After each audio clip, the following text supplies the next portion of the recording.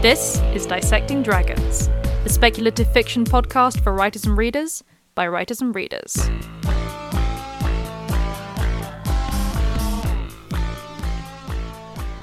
Hello, and welcome to Dissecting Dragons, the speculative fiction podcast for writers and readers by writers and readers. I'm Madeleine Vaughan.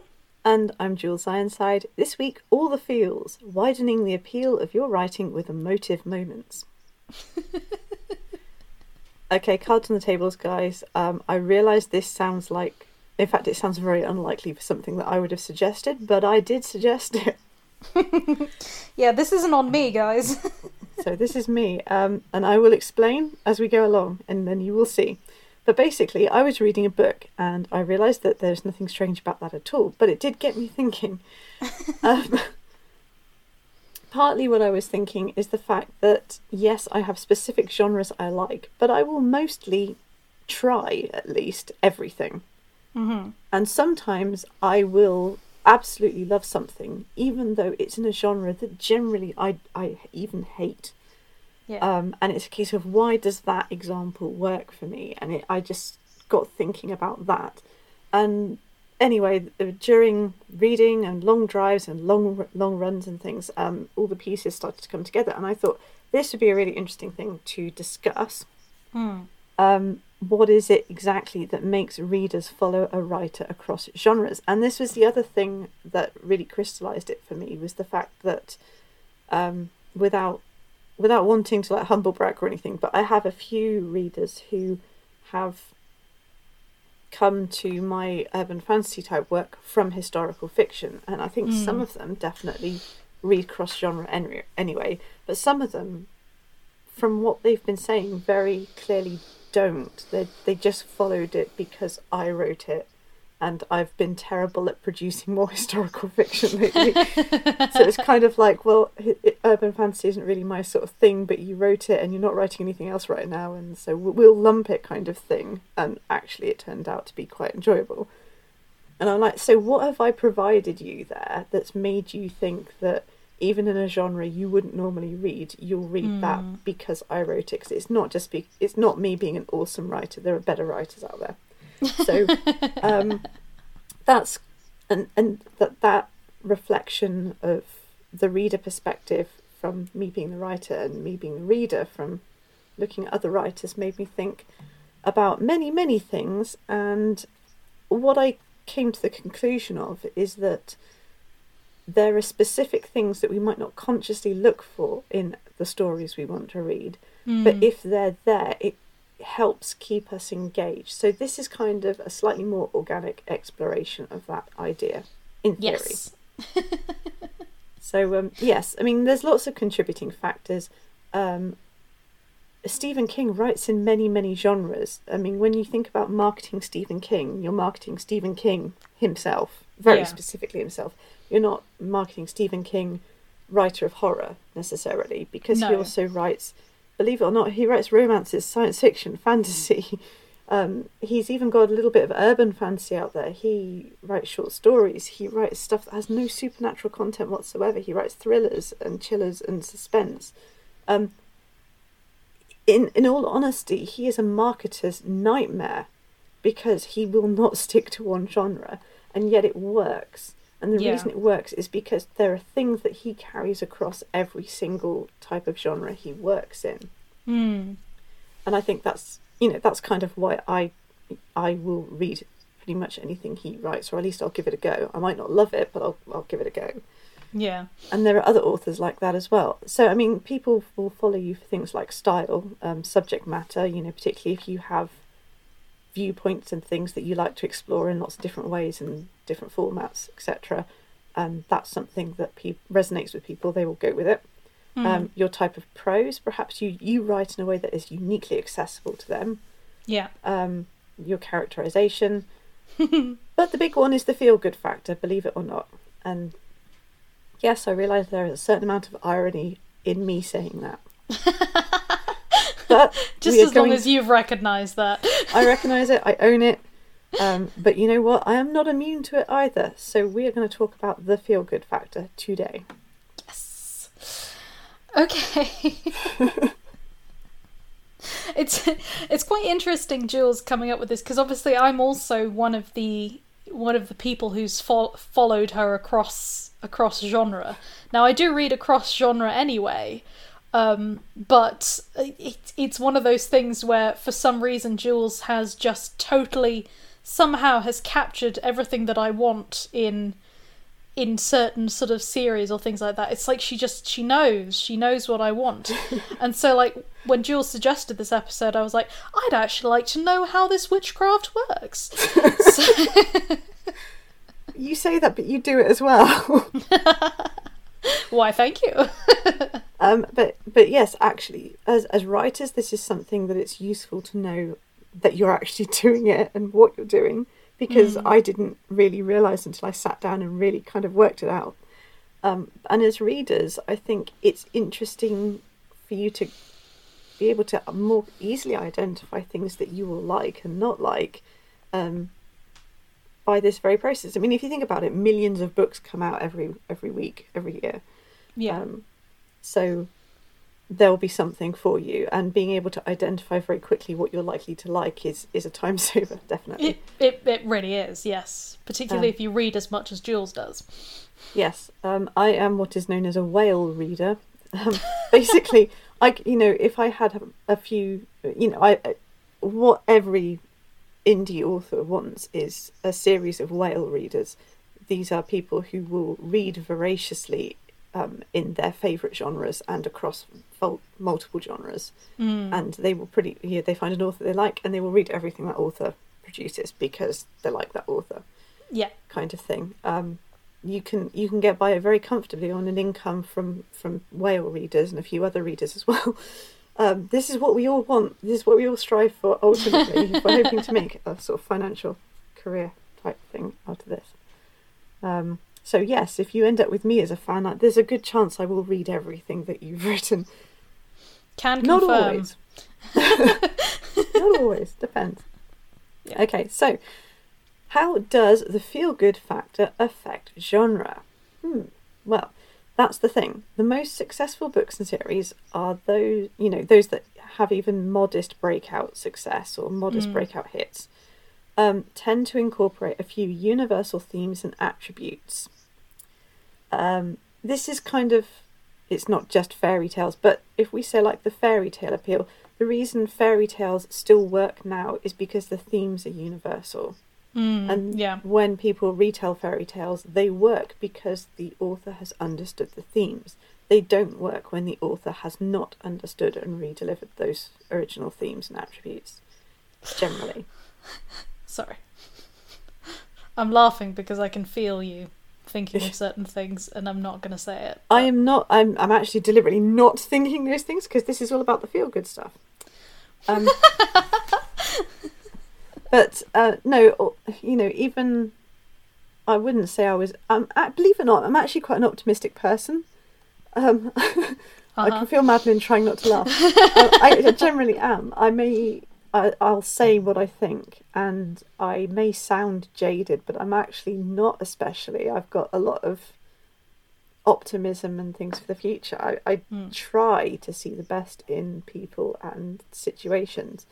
And yes, you will get the odd cynical aside because that's how I bleed off my continuing unending rage with humanity as a whole. But, don't let that poison you into thinking that I am generally pessimistic, because I'm really not. I'm, quite engaged with life. But even someone like me, who, like both dragons actually, we like torturing our characters and by extension our readers. Yes. And again, telling it like it is there, so sorry about that. But if all we did was torture our characters and deliver unremitting bleakness, story after story, we wouldn't have any readers after a while, because even the most jaded cynic, and I'm not a jaded cynic, doesn't want to read 500 pages of unrelenting misery and desperation without even a small spark of hope. And, I've got examples for this later on, but yeah, basically even people who are, think they want to read stylistically very dark stuff, people who want to read grimdark, again, I'm one of them, People who want to read Lovecraftian, very bleak horror type stuff, again, I'm one of them, don't want it with no sparks of light in there at all. And you would not keep your readers very long if all you ever delivered was, and then everybody died every single time. Yeah, absolutely. I mean, it's one of those things which is that, you know, even with the understanding with the rules of tragedy, there does need to be catharsis of some kind. Yes. You know? And no one, and you know, as much as the Greeks loved tragedy, they didn't just have tragedy. Like, they liked other things too. Yeah, absolutely. So anyway, I'm going to talk very briefly about The King's Knight, just because I did a lot of what I did with The King's Knight out of a desire to... Obviously, I wanted to write historical, but I was commissioned to write it, and I was commissioned to write these 3 books within the time frame that they were set. So I had parameters put on me before I even started the books. And within those parameters, I wanted to be as creative as I could be, which meant I wanted there to be humour. I wanted there to be funny bits. Because this, if you look, they could have been incredibly bleak. If you think about it, the first book deals with the Peasants' Revolt. If you really dig into that, that's not a great time to be alive. You've had the Black Death. Half of England's population is dead. There is massive upheaval between the aristocracy and monarchy and the lower classes. There's intrigue. You have a child on the throne. We're losing the war with France at that point in time, which has been going. This war has been going on for like 50 years already. It's not going well. We've lost Normandy, or we're about to lose Normandy, and yeah. Guess what? There's not enough of a workforce, and they want higher wages, and we can't afford to pay it without seriously curtailing the freedoms of the aristocracy. And they're not keen on that for some strange reason. For weird reasons, I can't think why. The church is not keen on taking a cut in their income either. Surprise, surprise. Yeah, and there's all this stuff there. It could have been an incredibly bleak book that was, you know, unrelentingly miserable, and yet I think it's kind of come across as a relatively light-hearted jaunt with a fair bit of bloodshed. Yes. Is that a reasonable description? Yeah, I'd say that's a reasonable description. And then you've got the second book, Treason, which deals with the merciless Parliament. That's horrible. That is literally one of the most horrible moments in English history in terms of, you know, the upper classes against the monarchy. It was incredibly unstable. And then finally, in the third book, you've got the deposition of Richard II by his cousin Henry Bolingbroke. And, you know, we can look at it from our perspective now, but at the time, that was literally like someone going against God. Yeah. It was the fact that the country had turned against him to that extent, the fact that Richard had quite probably was suffering from some sort of psychosis brought about by PTSD, which is understandable considering everything he'd been through. Yeah. But they didn't have terms for that, and I'm sorry, but the monarch doesn't have the luxury, as George III was to learn later, many centuries later, of being or appearing mad. No. It's just it's not good. The country is stable if the king is stable, kind of thing, particularly in the 1400s. So, yeah, again, could have been a really, really bleak and gory book, and instead was. It's the I was going to say it's still quite gory, but it's still quite gory. It's the least light-hearted of the three, but it's still got enough light-hearted moments. So, what got me thinking was, yeah, the people who didn't like the King's Knight series are the people who I think wanted either a historical romance, and that's not what I was writing. So you're in the wrong place, guys. Sorry about that. Or the ones who really wanted a big, meaty historical tome that was very gritty and very much about, you know, how bad things were They wanted to escape to a time that was worse than it is now, I think. Yeah. And I didn't feel that it was in many ways, because, yeah, okay, we're not bringing the monarch's friends up in front of him and forcing him to sit there silent while we execute them. But our political system is nothing to boast about right now. No. It's just a different type of bad in many ways. And I want historical fiction to be funny, because guess what? People back then laughed as well. They still found things ridiculous. There was still humour. They still lived day-to-day lives. They still fell in love. They still had children. They still had personal family tragedies and things. They were people. Yeah. Yeah, I completely agree. And again, I think that's probably also one of the reasons why I liked the book. Yeah. Was because of what I want from fiction. Doesn't tend to actually be anything which is that bleak. I know you wouldn't have thought so with considering the kind of stuff that I write. But yeah. I actually really don't like bleak fiction at all. Yeah, it's so that was the thing, and it was, for me, the whole experience of writing The King's Knight was balancing the very real and gritty and bleak against these moments of humanity. And I'm saying moments of humanity, but ultimately what they are is feel-good moments. Yes. So whenever you've got a bit of banter between Chaucer and Gregory, for example, whenever Cuthbert does something that's a tiny bit endearing, or a lot endearing, depending on how much you like. Tiny bit, please. Or on what you think of Cuthbert. Whenever you've got Gregory sort of defiantly... Gregory's the most un-knight-like knight, I think, in many ways. In terms of the time he's been written in, he's anachronistic. People like him now. He's very accessible to a modern audience, but he is a terrible knight for the time. He does not follow the knightly code at all. No. He follows what we think the knightly code was. And I found that really enjoyable. But again, it's feel-good moments. You're rooting for him because he's someone you want to root for. And that's what got me thinking about this episode ultimately, in the end, on top of everything else. My thought process. I've just basically given you a rundown of my thought process. It's the feel-good moments. And yes, I have similar feel-good moments in my urban fantasy series, my supernatural suspense series as well. So we'll go into more detail about that.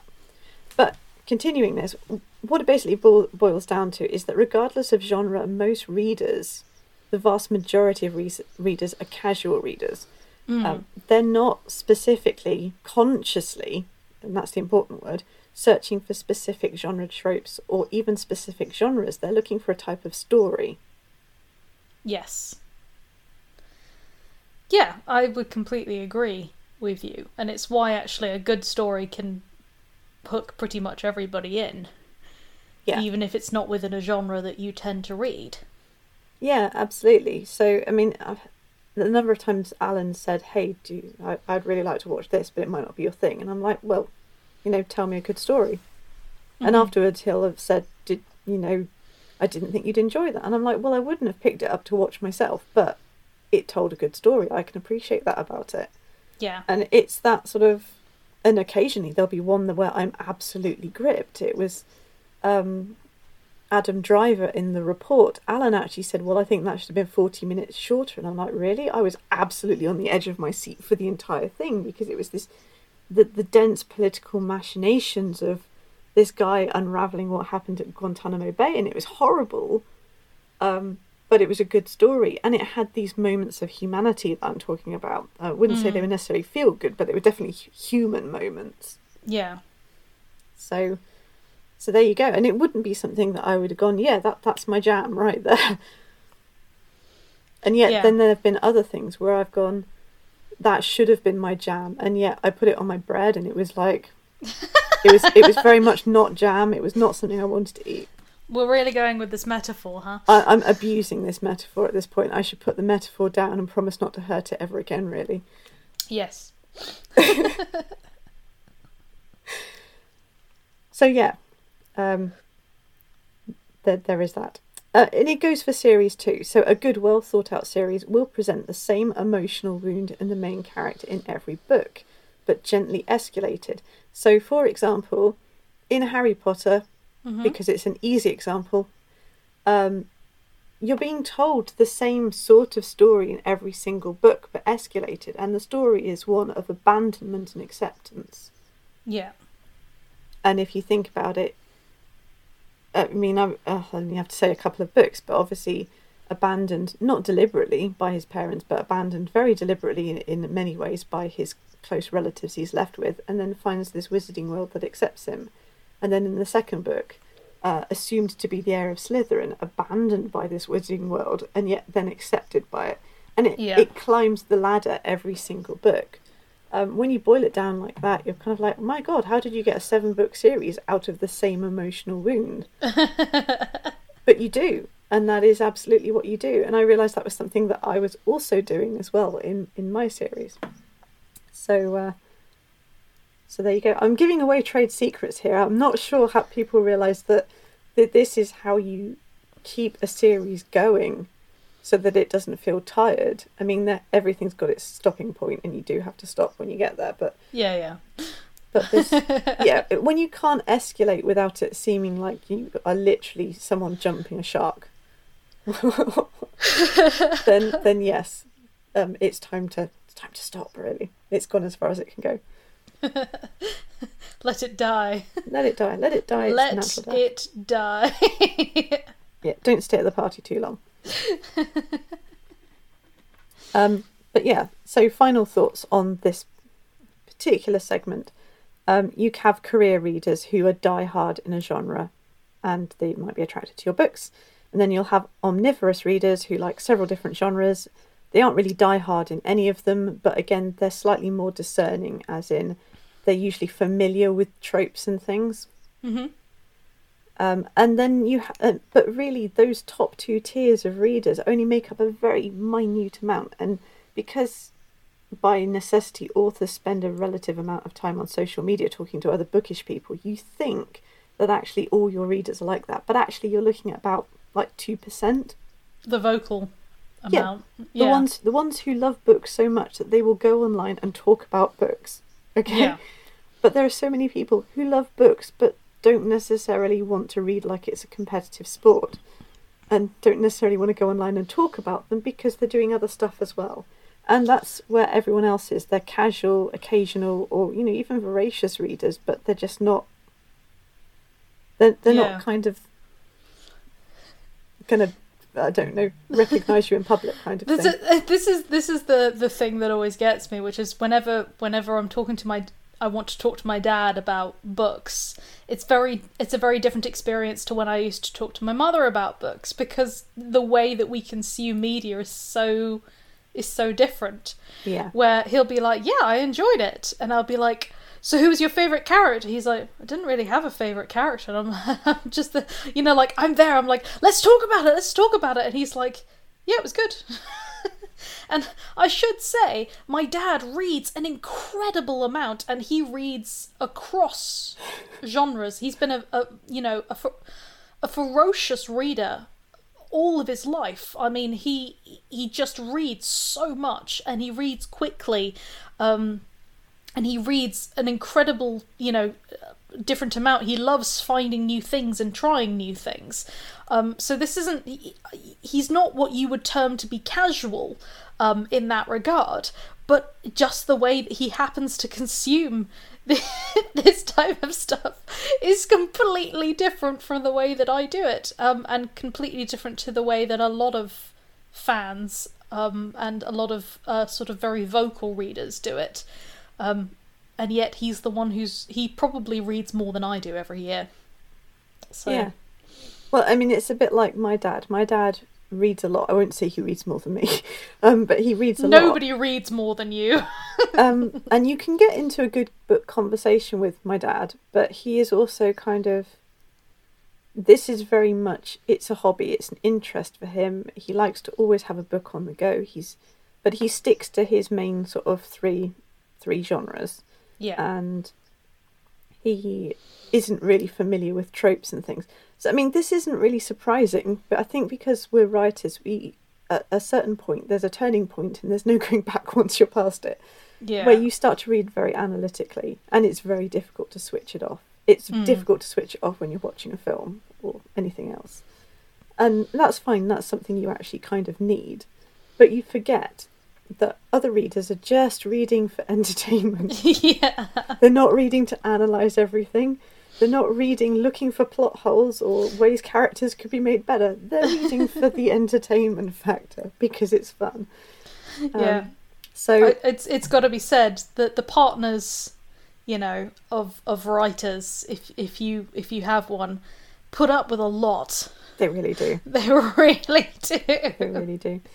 So basically, if you ever want a book to be breakout successful, you need to be able to appeal not just to the people who are looking very specifically and analytically at tropes, you know, the diehards, not just at the people who are omnivorous, not even at the voracious but less vocal lot, but you want to kind of get the casual readers and the occasional readers on board too. How do you do that? Well, the good news is it's comparatively easy. So this is where we get into the most unlikely subject that Jules will ever probably broach. Right, so I've written Feel Your Feelings, but basically this is what I was talking about. It's really easy as a writer to lose sight of why most people read.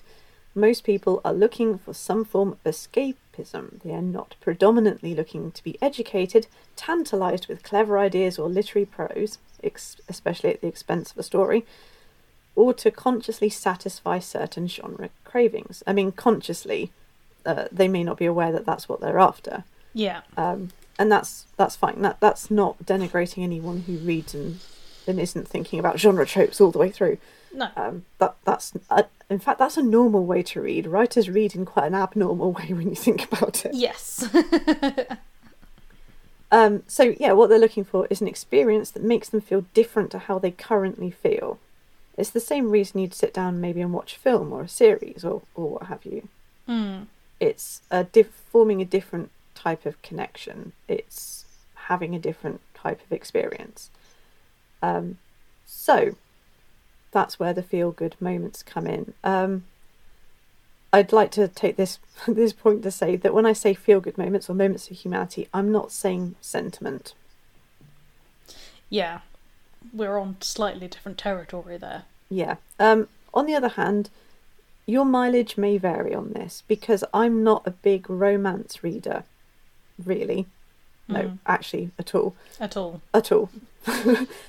And an awful lot of commercial women's fiction and romance, to me, when it does its moments of humanity, its feel-good moments, to me it comes across as gaggingly sweet and kind of very sentimental. But I'm not the target audience. And for the target audience, those moments are exactly what they want. Those are the things that will make them look for that sort of story. Yeah, absolutely. And this is also, you know, when you are writing, if you are writing very specifically when you're thinking, you know, for instance, if I was writing for Jules, I probably wouldn't add those kinds of things, but that would be because I was very consciously writing for Jules. Yeah. If that makes sense. And it's why it's always a good idea to kind of know your audience. Even if you're trying to sort of appeal to a wide range, recognising what particular people within the demographic might be looking for is important. So we're not saying disregard that, because that would not be wise at all. No, definitely. Just like we're not saying obviously disregard genre tropes. You still need your genre tropes. It's just that if you want to get a wider audience, it's not just about the genre tropes. It's about adding these moments of humanity. Yes, which we keep saying. And we will get into some examples in a moment, and you'll go, "Oh, that's what you're talking about." Because when someone points it out to you, it's really, really obvious. It's just that it's not something that I've ever really seen talked about with any other writers anywhere. So either they're all really good and they're doing it subconsciously, or people haven't really considered that maybe this is what causes the breakout success type thing. Yeah. Also, I'd say, just as you wouldn't stick an entire canister of salt in soup, don't stick an entire canister of feel-good moments on your story. Don't drown your story in it. It's a seasoning, if you see what I mean. Yeah. I'm really bad with the metaphors today. I apologise. No, it's working. Go for it.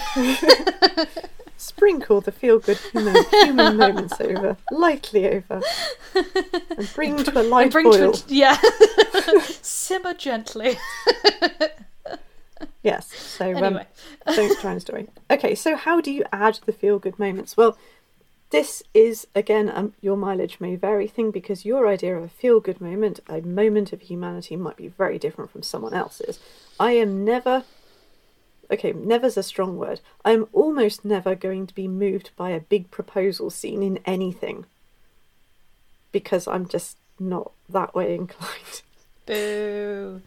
But it depends. If you give me characters I'm really invested in, if you manage to deliver it in a quirky way with some gentle humour, I might be sat there going, oh, it's so lovely. And that's just one of those things. It's like, on the very rare occasions Alan and I will watch romantic comedies, which isn't very often at all really, but every so often, quite often Alan will be there going, oh, it's really sweet, that's so lovely, and looks at me and goes, you're just dead inside, why are you not reacting to this at all? And I'm like, it's just like, it's fine, it's just happening, kind of thing. So again, your mileage may vary, but let's look at a few things where you can do this and you can almost guarantee there'll be a feel-good human moment if you add a little bit of this in. So, yes. For my first one, I've got friendship interactions that don't affect the main plot.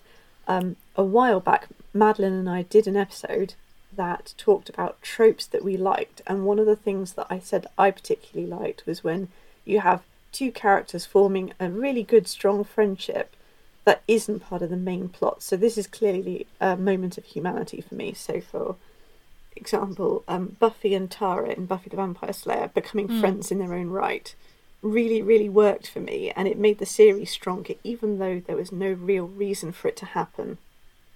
Yeah, absolutely. I mean, it is. I mean, this is such a prevalent thing that it's the whole bromance thing as well, isn't it? Yeah, I mean, it depends really, but yeah, you could say Bashir and Miles, or Bashir and Garrick, to be honest, though I would say that's more romance. Yeah, I think we watched it recently. I was kind of like, I don't believe you and Esri at all. I do believe you and Garrick. The writers pulled back. I feel they pulled back, or they were made to pull back. But yeah, Bashir and Miles, you're kind of like, they're not. I mean, they're no more main characters than the other main officers and things. Yeah. And their friendship is important, but it's not the pivot by which the wheel turns, is it? It's kind of... It is this classic bromance type thing, and it's them going off and doing their war recreations in the holodeck and things. Again, not really important to the plot, but you feel so connected to them because they do these things. It's kind of like, oh, it's nerd night and all the D&D gang have got together. Yeah, exactly. That's exactly what it is, and it's just, and the thing is, like, yes, it's played for humour, but it's not played like we don't understand their relationship or anything like that. It's like, no, we absolutely do. And their wives are just, they're like, go on, go. And they're like, yes! Yes, here we go, I'm an Alamo widow again, kind of thing. Or is it? Yeah, that's it. It's the fact that they always pick lost causes to go and die glorious deaths in every single time. And I don't know, you get a lot of that. That's something that the good Star Trek series really nailed down. I wonder how consciously that was done, or whether it was just a case of the writers went, we love these characters and we like them doing this, and we are allowed a little bit of this. So this is our chocolate kind of thing. Yeah. I mean, and I also think that we get an element of this also with Data, for example. Yeah. Data and Geordi have got this really, really lovely... Well, I mean, to be honest, Data has a great relationship with pretty much everybody in the series. But it's like Data and Riker. You would not expect those two, but Riker, I mean, again, along with everybody, becomes very attached to Data. They all become really attached to Data, and there's nothing strange about it. It's just that these people are all friends, and I like that. It's some of the best moments are the tiny little throwaway segments. Like, I think it's in First Contact where Riker has his beard shaved off because Deanna wants him to get rid of it. And he goes past and Data looks at him and Riker kind of goes, smooth as an android's behind, eh? And sort of his usual flirtatious manner. And then a bit later on, Data strokes his cheek and goes, nah, shakes his head. And it's just kind of like Data's sort of understanding humour a little bit more. And it's perfect. And it's not necessary. It's not necessary for that film or that story, but it's so perfect. Yeah, absolutely. So yeah, and otherwise that's quite a bleak film potentially. I mean, the Borg are going back to destroy destroy the evolution of humanity. I mean, that's the thing, is that this is it, because I don't really like sci-fi. This is something that everybody knows, who's been sort of listening to the show. I'm not a big sci-fi fan at all, and I tend to avoid it. But I have loved watching all of the Star Treks because of this. Because of that humanity and the relationships and, you know, the interpersonal kind of parts of it. These are the things that I like the most. Yeah, definitely. So, other ways to add feel-good moments. Animals and animal companions. This sounds like I'm being really trite, but the number of times it's no secret that I like animals, and possibly I like them a bit more than I like people.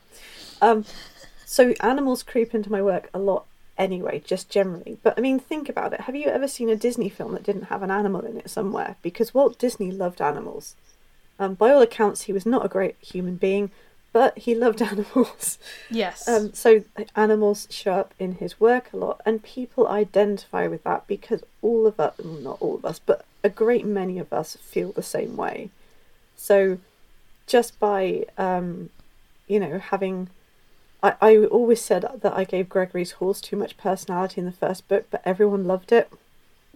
Yeah. Everyone was kind of like, Drum is great. Is a fantastic... It's like, that was the other thing, is that I can't actually tell you how happy I was where in later books, obviously Gregory doesn't have Drum anymore because Drum has gotten too old, but you mentioned the fact that Drum is in the field. Yeah. And I was like, yeah, Drum's enjoying his retirement. Go you, Drum! Yeah, Drum's enjoying his retirement and fathering many fine war horses. And I've within Unveiled, if you go to I Hold the Tide, you've got Toby the Greyhound. There's no real reason for Toby to be in there, except that it tells you something about Mr. Sanders' character, that he has got this rescue greyhound, because he's not actually a very nice person otherwise. No, he's actually... quite antagonistic and not very helpful. No, he's a bit of a dick, to be honest. Yeah. But it's also like, and in Harker and Blackthorn, you've obviously got Grimm. Yeah. Who is just a fantastic sort of inclusion, I think. It's like the only time you see Rebecca go all gooey about anything, it's like over her cat or any of the other animals. And I feel like there's parts of you that are coming through there, Jules. Yeah, possibly. Quite possibly. But, so the whole animals and animal companions thing, there are so many dog lovers and cat lovers out there. If you want... it's quick, it's easy. You do have to know something about the animal in question. Yeah. But add an animal friend, add an animal companion, and have the animal act in concert with it, whatever species it is. Yeah. But yeah, a lot of people will be on board with that, and they may not even know why they're on board with it, but it's a case of, oh, there's a dog there, wonderful.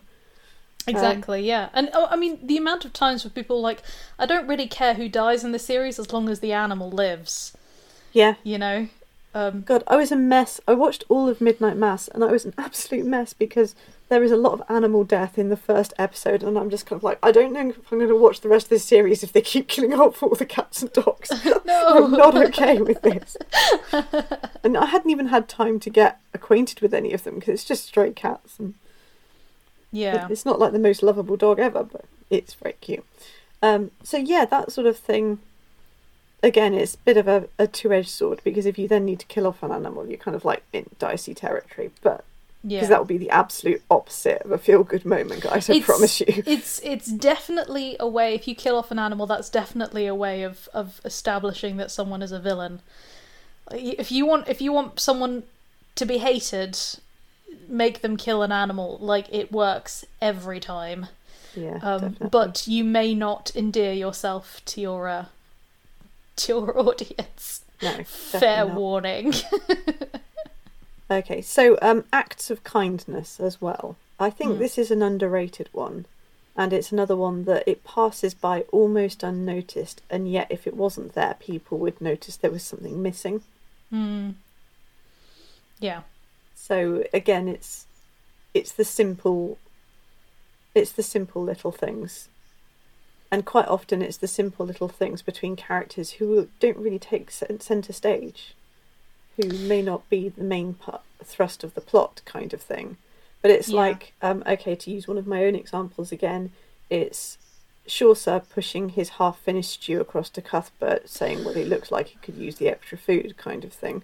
You know, I reread that scene. Yeah. I was rereading parts of the special version that Jules wrote for me. That makes it sound so dicey. No, I got a special book that Jules wrote for me, which is the King's Knight as told from Cuthbert's point of view, and his story. And I cannot tell you how much I love it. I've reread it so many times. And I was rereading it, and I think it's probably one of the moments that, like, I would already be ready to die for Chaucer, up until that point. But this is the moment where I just went, I really like this guy, who has seen this kid, and first of all has taken one look at Gregory and and Cuthbert and gone, well, that's a father and son if ever there was one. He's just one assessing look and is like, yep. But also, it's just the fact that he shows kindness, despite the fact that his position, he doesn't have to. He could completely ignore Cuthbert, and he doesn't. He could have objected to even sitting down at the same table with him. I mean, it's a weird thing to sit down with your indentured servant, but Gregory's unconventional. Yeah. Whereas Chaucer could have gone, I'm not sitting down with any serf kind of thing, but he doesn't, as you say. Yeah. And I think that is one of the moments where I'm like, I really, really like Chaucer. Because of that gentle moment of kindness. And I think particularly in historical fiction, and in any kind of gritty genres, there is so much of it which is just, life is just like that. People are harsh. You've just kind of got to get used to it. And when that's done too much, it loses any kind of sense of impact. Yeah, it dehumanises them. I think the thing is, you should probably have a reason for a character to act cruelly. Yes. But you don't need a reason for them to act kindly unless it's out of character for that specific character to do so. Even if that character... My favourite thing is the, I'm a bad person, I'm not a gentle person, says Jeff, why have I just forgotten his name? Oh God, I'm having a serious moment. Says Gregory, I'm mean, I'm not kind, and come here, boy, I will teach you how to make this fire. It's like, This is again from The Villain's Tale, which is Madeline's birthday present from a couple of years ago. Madeline's special book. But yeah, and I will feed you this food, and I will yell at you and threaten to sell you, and obviously at no point will this ever happen. You know what I mean? Yeah. So yeah, I can appreciate that a lot. I completely agree. Yeah. Which that kind of feeds into this another way that you can add feel good moments, which is moments of humour, slice of life, domestic comfort, food, and ridiculousness. So basically, your everyday nonsense, really. So when it doesn't have to be whip smart dialogue or anything. It doesn't have to be like the joke of the century. It can be just very gently amusing. It doesn't have to be a great piece of wit, and it's like you don't need to describe an entire feast scene, but someone who needs food enjoying a bowl of something is kind of like, yeah, that's a feel-good moment. Yeah, and I should say, for anyone who's writing children's fiction, you have to have food in there. Oh god, yeah, absolutely. You can't not have food in there. But weirdly enough, this is an example of one of the so in the previous episode I spoke about BBC Merlin.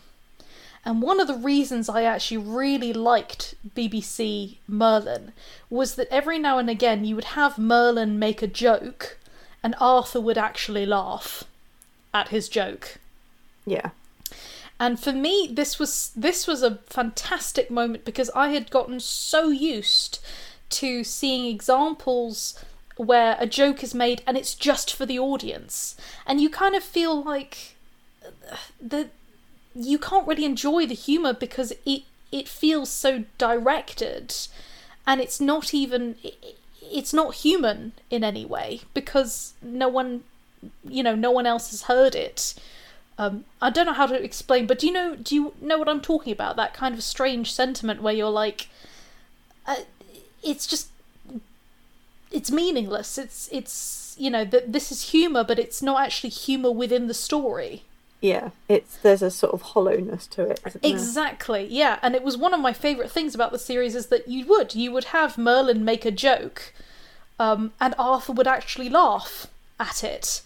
And that, for me, was the moment where, like, yeah, this is real humanity.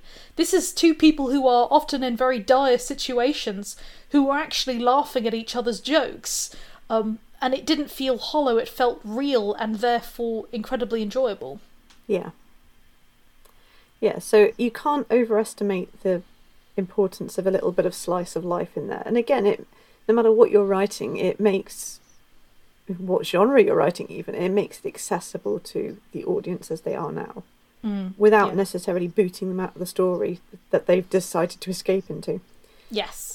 Okay, romantic relationships between side characters that don't affect the main plot. This is a huge one. I mean, the number of times people have read an epic fantasy or sci-fi or something, and what's kept them going has been two C-list characters who have had this like slightly troubled but very sweet romance on the side. Yeah. Yeah, definitely. I mean, there was the Red Sister series by Mark Lawrence, and two of the nuns were involved in that, and you don't really see an awful lot of it, but it was immensely popular, and not just because it was kind of a lesbian relationship, but because those books are it's dark fantasy, definitely. It's not grimdark, but it's dark fantasy, dark sci-fi. And there's a lot of bloodshed, there's a lot of fighting, and there's a lot of, grittiness to them as well. And the whole thing sort of is looking at what do we lose when we try and sort of cut off the flaws in our characters and things. Actually, do we make ourselves more flawed by doing that because those flaws balance things? So, it's pretty deep stuff behind the fantasy. Yeah. But he's really, really good at balancing his dark moments with these little moments of light and humanity, these feel-good moments. And one of them was obviously these two nuns having their somewhat loud affair on the side. Yeah, I completely agree. And also, to be honest, seeing life just outside of the main characters, I think is something that really, really matters. Yeah, I have to say I've found with the more recent trend of writing young adult fiction in a very linear fashion without subplot this is the thing that's largely turned me off young adult and means that I really don't read very much of it at all anymore. Is because it's cut out a lot of these moments of humanity, because a lot of them can't be in the main plot necessarily.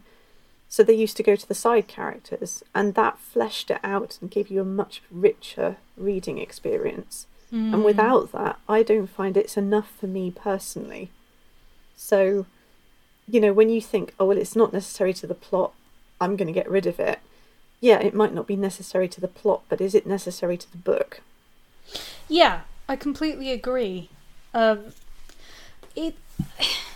It's one of those, actually, weirdly enough, it's something that I've noticed in animation at the moment as well, is the way that it's been streamlined in order to get in as much as possible. Yeah. And I found that because of that, now I'm never a big fan of endless filler episodes. But writing something which is also completely streamlined to the point that you don't actually get anything which isn't entirely relevant to the plot, and you even rush ahead in order to get to the plot bits. Like, I was watching...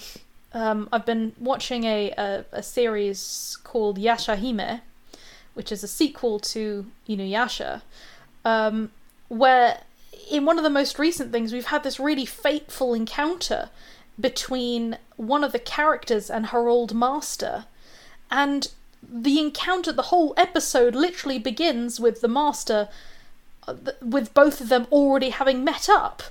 It's just them. The episode literally begins with the master up on a cliff above them, the character, Moroha, already drawn her sword, saying, I guess I should explain what's happening to her comrades. And I was like, did I miss an episode? And by the end, not to... sorry, spoilers, but by the end, the character gets killed. And it's meant to be this really emotional and impactful kind of scene, as the two kind of have to sort out the very troubled relationship they've had with one another, but the fact that ultimately they did care about each other. And it's not, because we've had none of that build-up. We've had none of the build-up of the character. It's just been this straight, let's get to the plot bit. And yeah, I don't agree with it at all. When you cut out things like this, little bits with side characters, little kind of plot bits which humanise things and just get straight to the battle, you lose something. Yeah, absolutely. Okay, also another way you can add feel-good moments. You have a main character who the audience can't help rooting for. Everyone starts pulling for them. I've got a good example of this in a moment, but... basically, they might even be a little bit of a dick, but you can't help but be taken in by their gumption, their courage, their fortitude, or whatever. You can't help thinking, well, if that exists in that person, then maybe the human race is better than I thought it was, kind of thing. And maybe this person gets everyone in the series or in the book, or whatever, pulling for them as well. Not in the case of, well, we think they're the best person ever, but in the sense of, oh no, they're facing terrible odds, we can't help but want to support this person.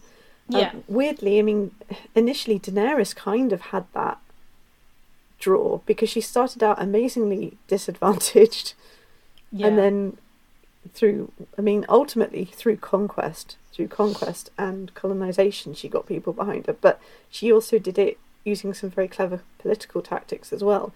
And because she was accomplishing things so cleverly, you couldn't help but root for her, which is why it came such a shock to people later on, if they were just watching the series, that suddenly we had the rise of the Mad Queen kind of thing. Yeah. There are other examples as well. The final one, the backdrop for the story is a big holiday. So if you set something at Christmas, for example, then you've got a good chance of having lots of opportunities for feel-good moments. Yes. Got to be careful you don't breach over into sentimentality. It's a bit like Valentine's Day or Independence Day or Halloween or whatever. You've got there's something there that will connect people to it, because there will be a big group of people who are already predisposed to loving that particular holiday. They've got fond childhood memories of it. Yeah. It's something they celebrate every year with their own children, with their own friends, or what have you. It's like you can't have a Hallmark film not at Christmas, if that makes sense. No. That it's a staple. And as we've mentioned, Madeline and I like to find a schmaltzy and stupid Christmas film to buddy watch at Christmas, usually with the aim of taking the piss out of it. But I would say it's fair to say that we actually usually end up quite enjoying it as well, the process. You know what? I will unironically watch those kinds of films, and I will get annoyed with them frequently.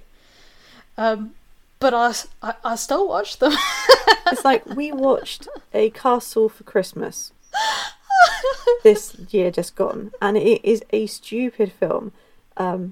But Carrie Elwes as the Duke, the owner of the castle, absolutely stole the entire thing. But also, there were so many feel-good human moments in there that didn't tip over into sentimentality, that kind of carried the film. So, as stupid as it was, and there were a few like glaring plot holes, we still kind of went, actually, I'm enjoying this. There were some incredible plot holes, like the point where they set up a character and then forgot about them. We never saw them again. Seemed to forget. We were waiting for this character to turn up and cause trouble, and they never appeared again. We were so confused. And the thing was, it was kind of really badly sort of moustache twirly villain. This signalled that this character was going to be the main antagonist, and by the time we got to the end of the film, we were like, did they forget about that dude? Yeah. It's like as they just completely forgot that they'd set up a villain, and they just kind of got on with it. They're like, oh well, let's just go for the feel-good stuff. And I was like, now hold on a second. Yeah. Okay, so I'm going to quickly go through a few examples. We've obviously spoken about some on the way, but I've picked some that are generally quite bleak here. Mm-hmm. I will also mention Cormac McCarthy's The Road, which is one of the most depressing books I've ever read.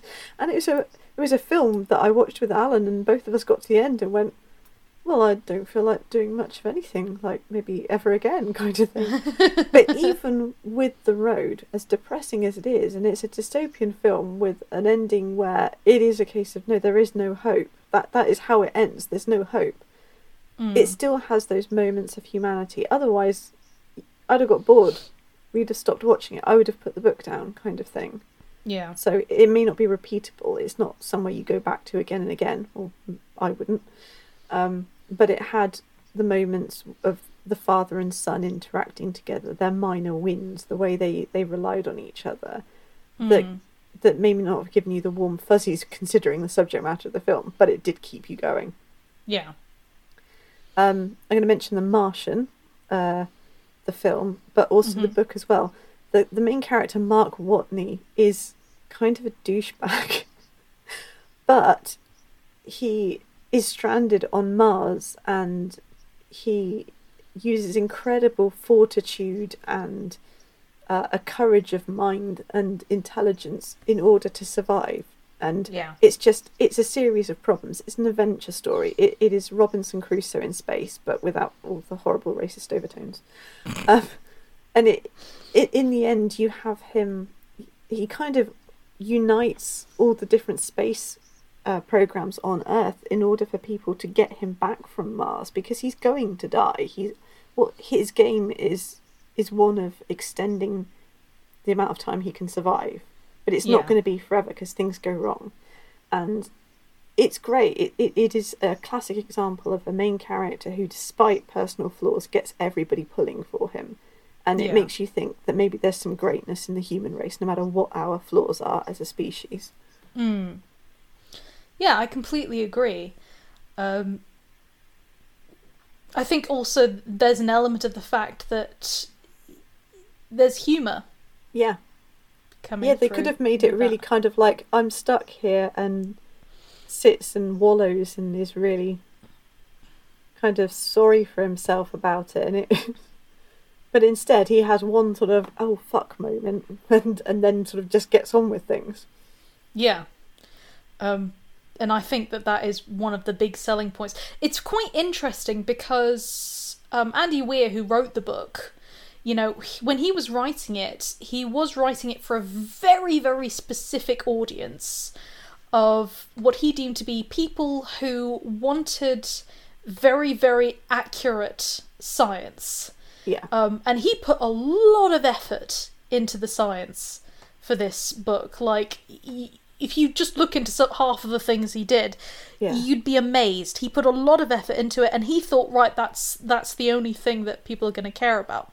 And ultimately, the thing which has made it such a successful book for the casual reader is that feel-good element.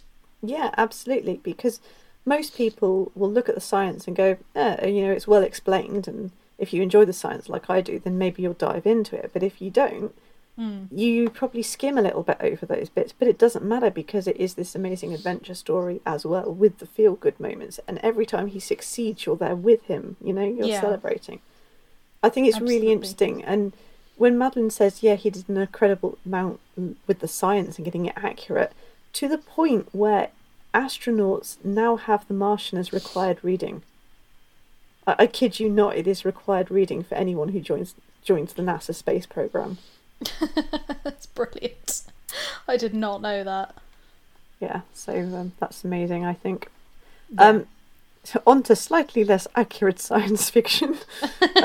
Independence Day, which is probably a tiny bit aged now, but it is a really feel-good film. I don't think you can kind of deny that. And yes, if you look at its source material is War of the Worlds by H.G. Wells. And most people probably wouldn't sit and read H.G. Wells or watch the original sort of War of the Worlds as an adaptation with half as much enthusiasm as they would find for Independence Day. Yeah. And again, H.G. Wells was writing a very serious story about colonisation of the British, of India by Britain. That was, the Martians were his metaphor for that. That's what he was commenting on. Yeah. And it's a great sci-fi story in its own right. It's one of my favourites, but I can understand why other people may not find it as accessible. Independence Day is littered with these feel-good moments, and it's an ensemble piece. You don't have just one person being the hero, being the main guy. No. And everyone gets their own little sort of moments of humanity, their moments of lightness in what should be overwhelming odds. I mean, they're so technologically advanced, the aliens, that and they're here to wipe us out. There is no two ways about it. We should not be able to win. Yeah. And it is that classic, a lost cause, and yet you fight anyway, and somehow you prevail. That's incredibly potent as a mixture. Yeah, absolutely. And I suppose it's little things like you've got Jeff Goldblum's character, the eccentric scientist. And he does it very well. But his father is a rabbi, I believe, and they are literally all sheltering, and there is nothing to do but pray. And despite the fact that he is very clearly of a specific Jewish faith, he forms a prayer circle, and there are other people, and he sees they're scared, and he says, no, come in, this is for everyone, come and pray with us, kind of thing. Yeah. And it's that sort of inclusiveness, that sort of at the moment when things are at their worst, literally the only thing you can do is pray, because your son's off doing the only thing that might save you, but it's, a 1 in a million shot kind of thing. Yeah. Instead of sitting there and being scared, instead of going, you're not part of our faith, you sort yourself out, pray to your own God. No, come in, this is for everyone. Allah cares about everybody kind of thing. Yeah. That sort of humanity. Yeah, I completely agree. It's one of those things where the feel-good factor of ultimately people will band together, I think will never go out of fashion. Yeah. Particularly during times of great warfare where we feel very divided. Weirdly enough, it's like that weird... they actually do it in the Ghostbusters series.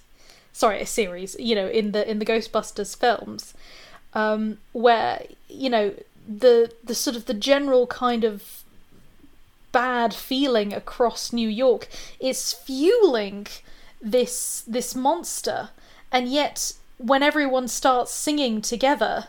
Oh, you mean Ghostbusters 2? Ghostbusters 2, yeah. The goo in the sewers and that, and it basically it's ectoplasm that responds to a motive. So they play feel-good tunes and everybody sings along. Yeah, and everybody sings along. Yeah. Which I think is awesome. That's actually a really nice sort of touching moment. And I think it's also one of those things which is why people like it, because it reminds us of our basic humanity. Like the fact that during the World War, you had people, they stopped. They had the Armistice Day, It's a reminder of the fact that people do this, and people do come together, and actually naturally we're not really made to just hate one another. No, we're not.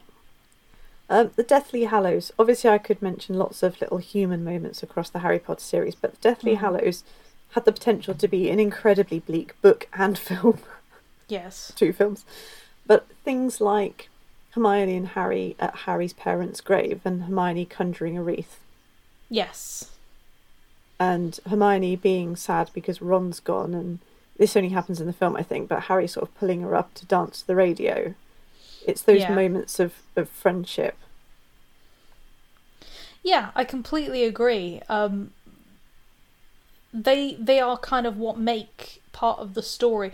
To be honest, most of Harry Potter wouldn't be bearable if you didn't have that enduring friendship. No, throughout it really wouldn't. And this is one where I think people are going to go, what? But the Hunger Games, if you think about it, is horrible. Not just the concept of the Hunger Games, but the entire trilogy, the way it's done. Yes, it's gripping, but I wonder how many people would have kept reading or would have kept watching if it didn't include those moments of humanity. So maybe some people are irritated by, particularly in the books, the inclusion of the songs and things, but actually the fact that people can still sing in those conditions, the fact that despite the fact that everyone's being pitted against each other, and yet Katniss forms a friendship as well as a partnership with a girl who reminds her of her younger sister. All those tiny things that say no matter what the circumstances, no matter what we're being forced to do, we can be better than this, even if only for a moment. Yeah. Those little bits of humanity are important. Her friendship with her stylist, someone she should probably hate, but, he sees something in her, and they come to an understanding. To the point, he sees something in her to the point where he's willing to die for it. And he does. Yeah. And it's, I guess this is where you can go, yes, in dystopian fiction and in various other things, like, for example, The Walking Dead, you can throw in these human moments that make people relax and make them go, oh, it's not so bad. And then you can turn it into a double-edged sword by kind of taking it back a little bit as well. Yeah. You've got to be careful doing that. But you do. I mean, because I watched some of The Walking Dead, and again, this is something I do not like. Zombie fiction. Hate it. Really, really hate it. And yet I watched The Walking Dead. And it was for that humanity. And it was for that humour. I mean, there's a bit in The Walking Dead, like that first episode where you've got Rick. He's caught in the tank. He's surrounded, and then you just get this sort of through the radio, and you just get Glenn going, "Hey, you, the idiot in the tank, you comfy in there?"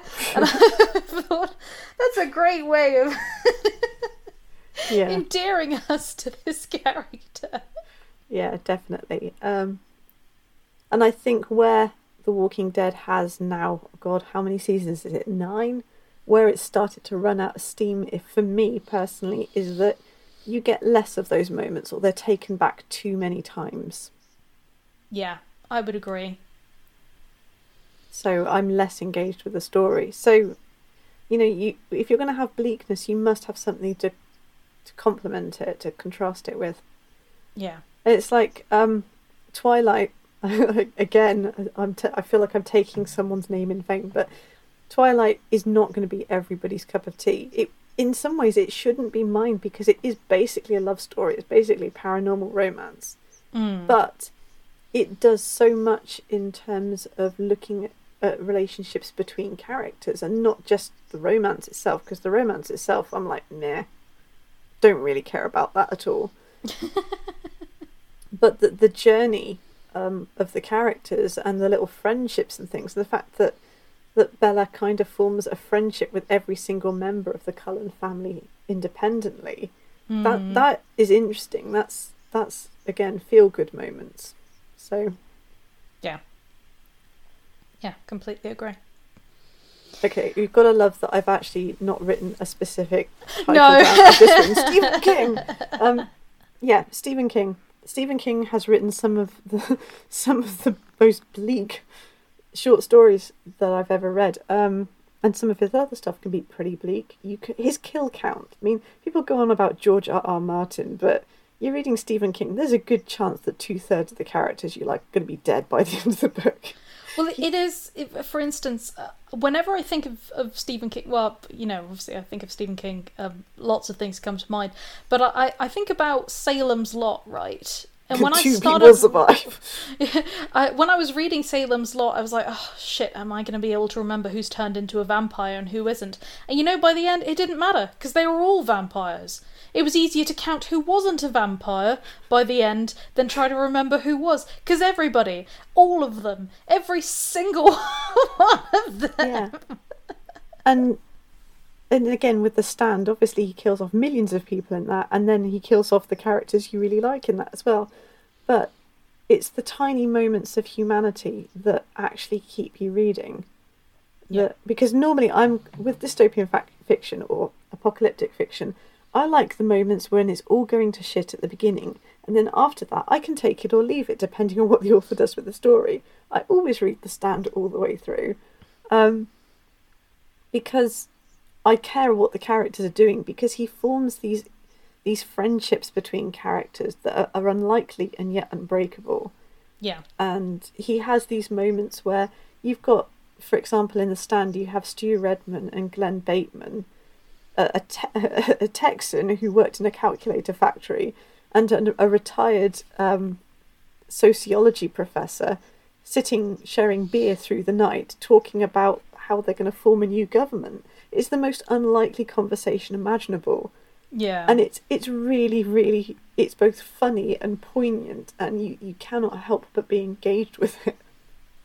Yeah, and again, sort of going back to Salem's Lot, just because there's a version of Salem's Lot where you actually get a really interesting introduction by Stephen King himself, talking about, his experiences of reading Dracula, and kind of some of the ideas of Salem's Lot. And one thing that he really, really does like, that you can see coming through when he's talking about this, is this love for the kind of the sort of the people who band together. Yeah. And that's really obvious in his fiction. It's really, really obvious in what he writes. And quite often it's an unlikely band as well.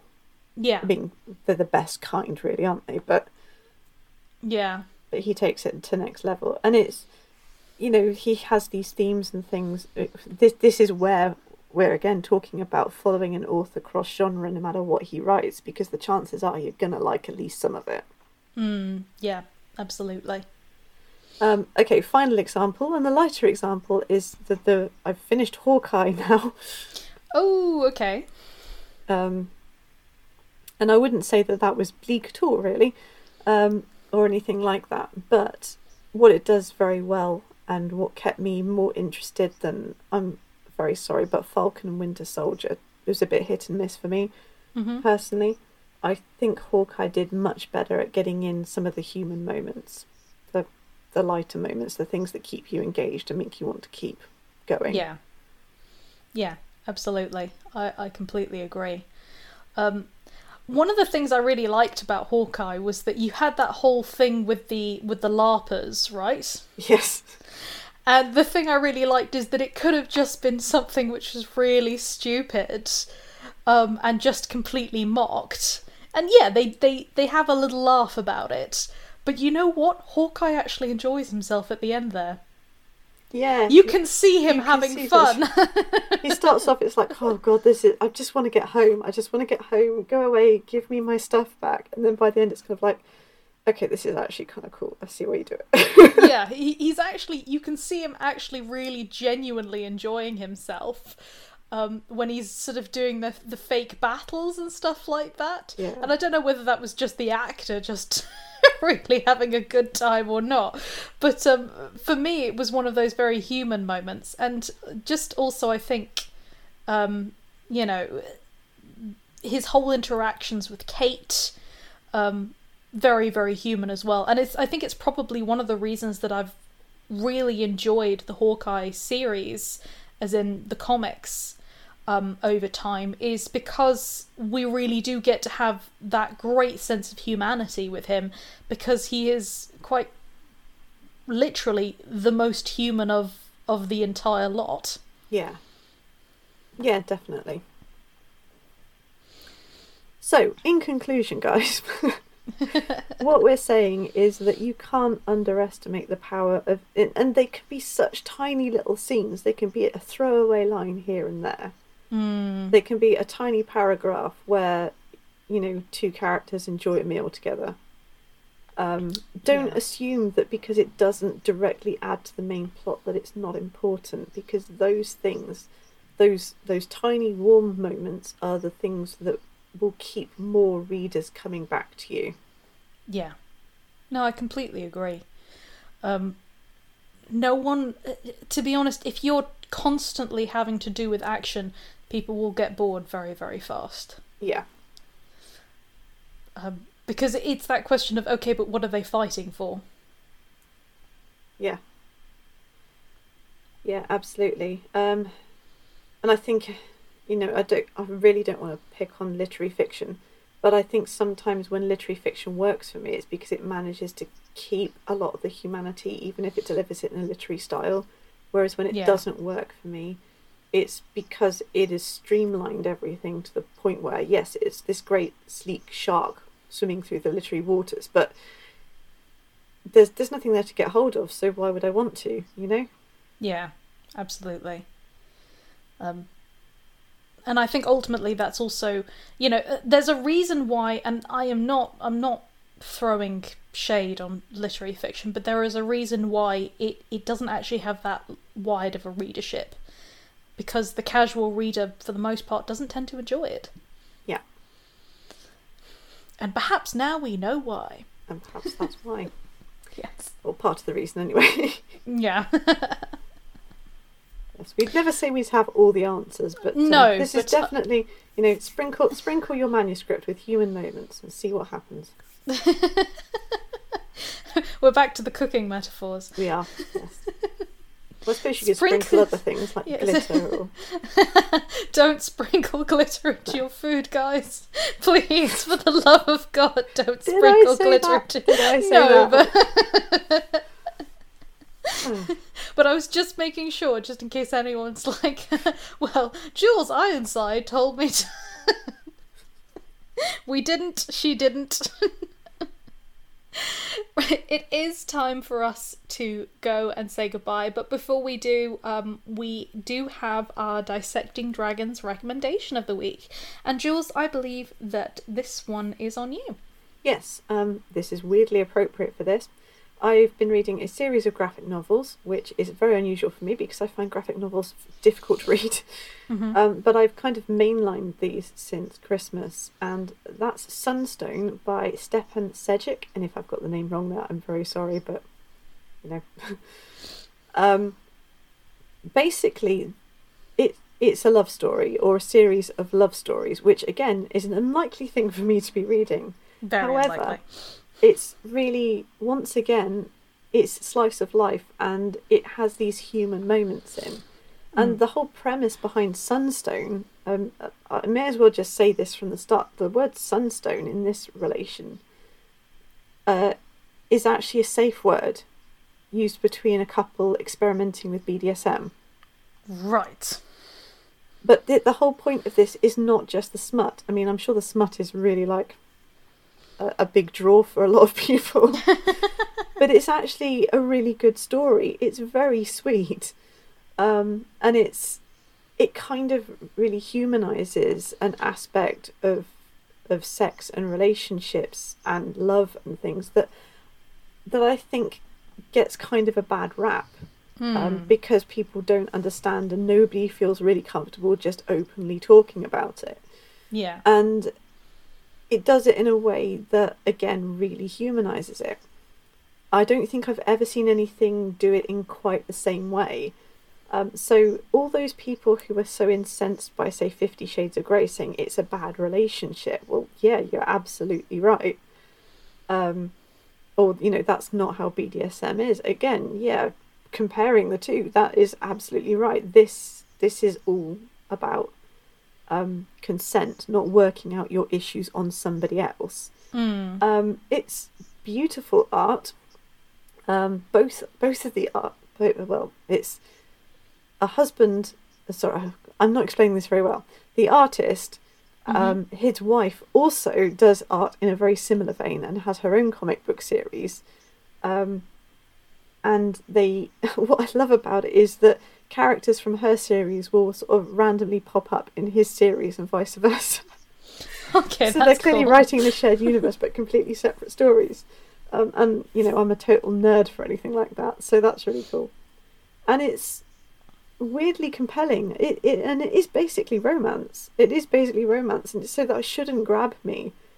And to be honest, neither should sort of just a depiction of BDSM. That shouldn't grab me. But somehow the conglomeration of the whole and the sort of like, let's look at things, let's look at consent, let's look at what this really means, and let's look at, does it really matter what anybody else thinks as long as everybody is acting in good faith and out of genuine affection and respect? And it's kind of like, yeah, okay, you've got a lot of really good points here.